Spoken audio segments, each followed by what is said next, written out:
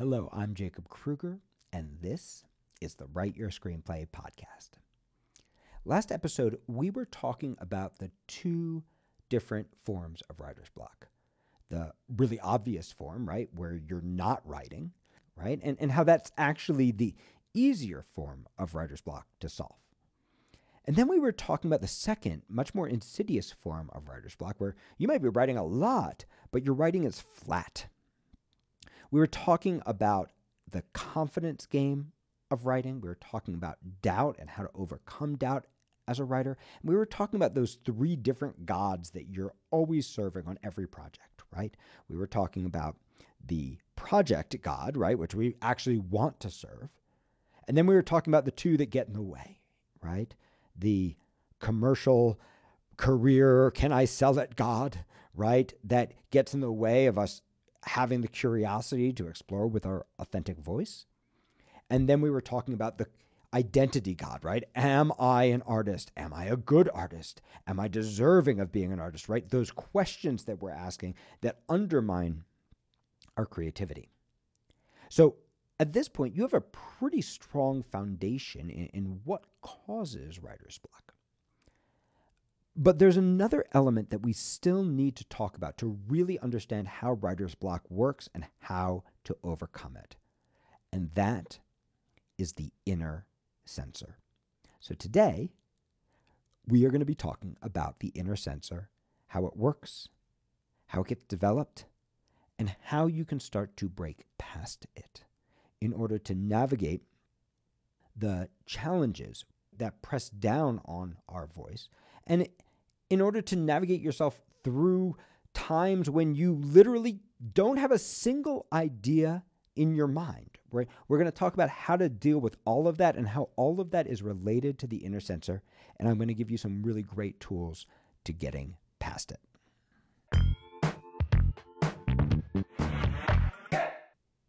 So, when you were a child, you did not have an inner censor. You did not know that inner censor existed. Children just say whatever they feel. How does mommy look in this dress? Oh, you look fat, mommy, right? I want this. They don't think about, is it reasonable? I want to go to the soccer game. I don't want to ride in the car, right? It doesn't matter that riding in the car is the only way to get to the soccer game, right? The child literally just expresses whatever they are feeling at the moment. There is no inner censor. If you ask a child to become a dog, the child will become a dog. They won't ask, is it a St. Bernard or a German Shepherd, right? They will become a dog. And they will do things that dogs do not do. And it will be fascinating to watch them. They will not be blocked for 1 second, right? Children do not have inner censors. Children are in touch with their authentic voice. It's the only thing they know. They actually developmentally do not know that they're not the only thing in the universe, right? The child actually developmentally believes early in life that the world revolves around them. That's why children think that pretty much anything that happens is their fault, right? Because the world revolves around them, right? And that's a developmental part of how the brain works for children, right? There is no inner censor. There is only what I see, feel, hear, imagine, do. And then what happens is slowly the idea comes in that your words or your actions can be acceptable or unacceptable. That your words or your actions can hurt people, right? How do I look in the new dress? Oh, you look fat, mommy. And then suddenly mommy's crying. And you realize, oh, it's not okay to give my actual feeling. I have to give the acceptable feeling, right? Or you say something that's considered a bad word or inappropriate. You follow an impulse and you're told, no, nice kids don't do that, right? Oh, that's very bad, right? And you start to learn that there are a whole set of rules you have to conform with, right? You go to school, right? And you meet other children, right? And the other children have rules, right? And you go do something that's just so you, and the other children pick on you. They make fun of you, right? You express your difference and they say, no, no, no, be like us. And what happens is you develop an inner censor.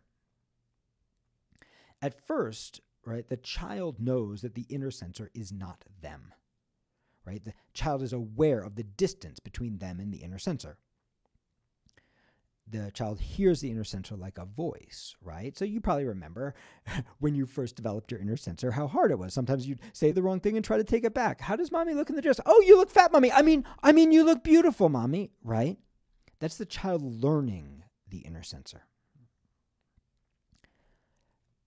But what happens with time is that the gap between the inner censor, we're really good learners, and the gap between the inner censor gets narrower and narrower and narrower and narrower and narrower until we don't even hear the inner censor anymore. Until the inner censor is instantaneous, until the inner censor actually comes before the thought makes its way from the subconscious mind to the conscious mind. From the subconscious mind, before the impulse goes from the subconscious mind to the movement or the action, right? We're censoring ourselves without even knowing it. We've come to believe that the censor is us.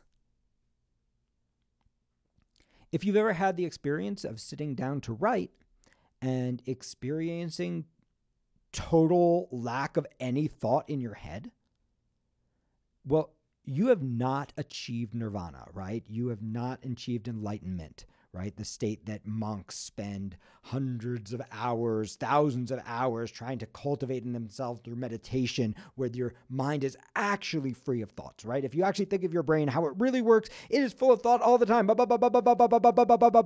right? It's talking to you all the time. A lot of positive shit, a lot of negative shit, but it's talking to you, there's a soundtrack, right? All the time. And it's usually a repetitive soundtrack, right? I've heard this song before, right? You did not suddenly break free of that the moment you sat down to write. That is not why your mind is blank. What's actually happened is that the inner censor has come down and put a hood over the thought before it can reach your subconscious mind. What's actually happening when you're experiencing that total lack of thought is that the inner censor that you're identifying with yourself is smothering your thought before it can reach the conscious mind. So, how do you deal with that?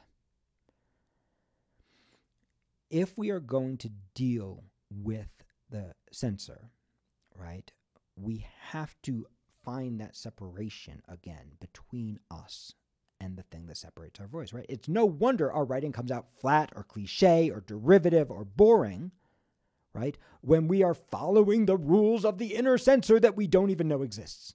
It's no wonder we can't get our authentic voice onto the page.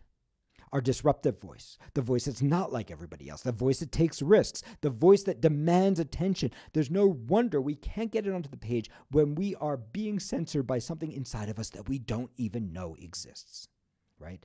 This is the primary modality of the second kind of writer's block, right? The flat kind of writer's block. So, unfortunately, education makes this even worse, right? Unless you're studying with us or with a couple of other people who are really great at teaching, right? Most of what gets taught in screenwriting teaching is craft. You should do it like this. You should do it like that. No, don't do it like this. No, don't do it like that. No, well, not like that, right? No, plan it out, right? That's what you get taught, unless you're being taught by at least what I consider a really gifted teacher, right? Who understands that screenwriting is a dance between art and craft, right? And that both things need to be present. But that craft is only a tool to go, oh, I wonder what you are. What if I use this piece of craft? Oh, that's what you are, right? Craft is just a tool we use in the pursuit of our curiosity. If you try to start with craft, what you do is you teach the inner censor, which loves craft, right, a whole bunch of new rules that you have to follow. And then the craft itself becomes paralyzing to your voice. Even if you master the craft, your voice gets lost in that, right? So now you're writing scripts that make a hell of a lot of sense, that are really clear, and that nobody gives a shit about, including you. You're also having no fun writing it and none of the therapeutic benefits of writing it because you're performing for somebody else. You're performing craft for somebody else rather than being yourself, going, I'm so curious, what are you? What are the tools I need to get you onto the page in the most beautiful form that you want to take? So, a couple of steps to get you started at breaking through your inner censor. Now remember, this is a process, right? The I can't write form of writer's block, we can fix in one session of Write Your Screenplay. The flat form of writer's block is a process. It's a process of developing trust in yourself in order to let your authentic voice out onto the page. That means letting go for a while of your identity as a writer. That means letting go for a while of what is it doing for me and bringing yourself back to a place of curiosity. But we also have to deal with this inner censor, right? And the easiest way to deal with the inner censor is to permit yourself to write badly. Now, the inner censor hates this, right? The inner censor, the moment you try to write badly, the inner censor is going to go, you can't do that, right? That sucks. But one of the fastest ways past the inner censor is to go, yeah, buddy, you want to put limits on me? No problem. I'm going to write badly. Because somewhere in that bad writing, what's going to happen is you're teaching yourself that it's okay to be disruptive. It's okay not to be good. That you're doing the practice of writing, not the good version of writing. And once you allow yourself to write badly, or write freely, or take a big choice, or do something wild, or follow your first instinct, or write the first image that comes to you, or look so specifically that you're surprised, or let go of control a little bit and write something that doesn't make sense that you saw, felt, or heard, right? Once you start to learn to do these things, the next step is to come back to it, not with craft, but with curiosity. Don't get obsessed with the bad stuff. There's going to be so much that you judge as bad. And honestly, if you're a new writer, most of what you judge as bad is actually your best writing. And most of what you judge as good is probably your worst. Because your best writing,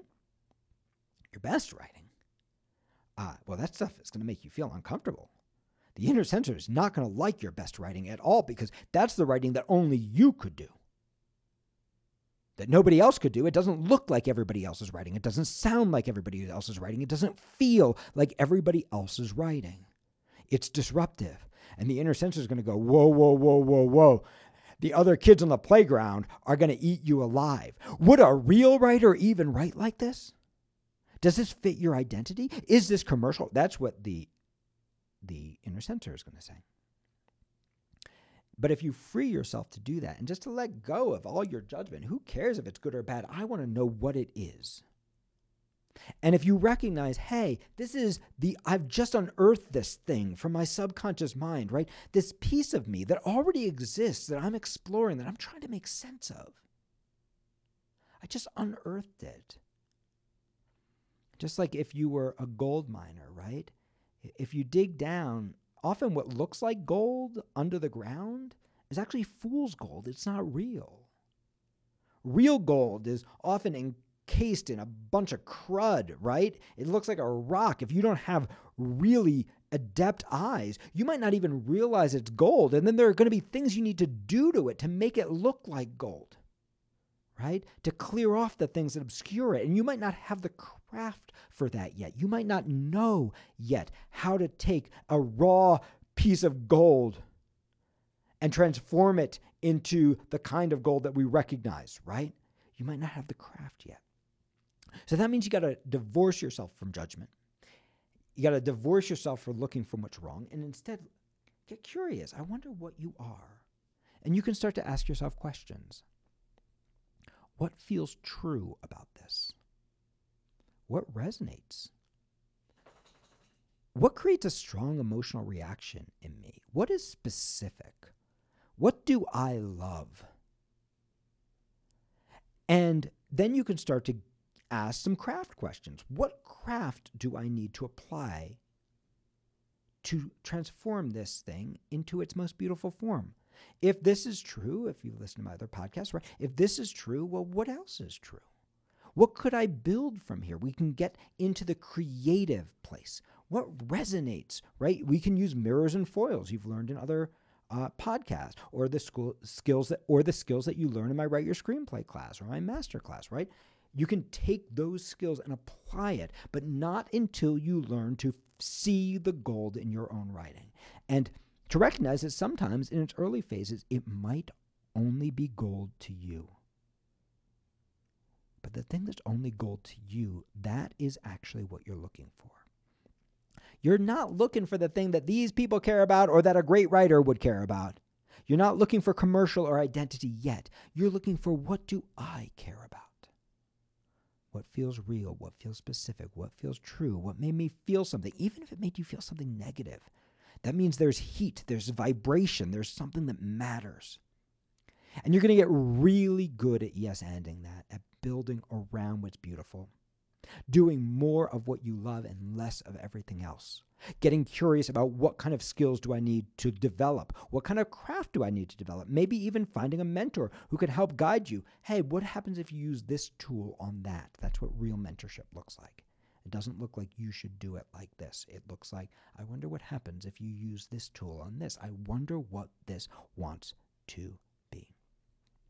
As you start to bring yourself to that place of creativity, you'll start to realize there are so many wonderful things that you get to learn as a writer, right? There are so many wonderful things that you get to learn as you practice this craft of writing and this art of writing and this journey of writing, right? As you do the writer's practice, there are so many wonderful things you're going to get to learn.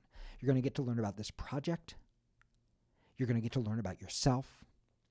You're going to get to grow. You're going to get to go on a journey that's going to mean something to you, even if it never did this or never did that, even if it never did commercial and never did identity, right? You're going to be a writer by doing the practice of writing. And when you approach writing that way, when you have a bad writing day, it doesn't hurt so much. When you don't like what you wrote, you go, okay, cool. Well, what's beautiful? What's real? What can I be building on? What is not yet looking like gold that can become gold? What can I look at more closely, right? Once you have the ability to see the beauty in yourself, it becomes so much easier to trust the process, right? To do the process rather than trying to be this thing or make the process do this thing for me. The truth is, every single one of you has talent, because talent is just the ability to write like yourself. And yourself is actually the only thing you have to sell as a writer, because there are going to be so many people with better craft than you at writing like them. But you are the only person in the world who can write like you. You are the only person in the world who sees the world exactly as you see it, who is dealing with exactly what you're dealing with, who comes from exactly your life circumstances and is going on exactly your journey. And what's really incredible is that when you start to recognize that talent in yourself is simply the ability to write like yourself. It's not aspiring to some outer standard or some shoulds from the industry. It's rather just going, who are you? What do you want to be? How can I help? I hope that you enjoyed this podcast. If you are getting a lot out of it and it's helping your writing, come study with us. We have a free class every Thursday Night Writes. We have foundation classes in screenwriting and TV writing. We have a master class for those of you who want a grad school education at the tiniest fraction of the cost. And we have a wonderful mentorship program, ProTrack, that will pair you one-on-one with a professional writer who will read every page you write and mentor you through your entire career at less than you would pay for a single semester of grad school. You could get a lifetime of one-on-one mentorship with someone who's really going to read every single page you write, every single line, every single rewrite. So come check us out, writeyourscreenplay.com.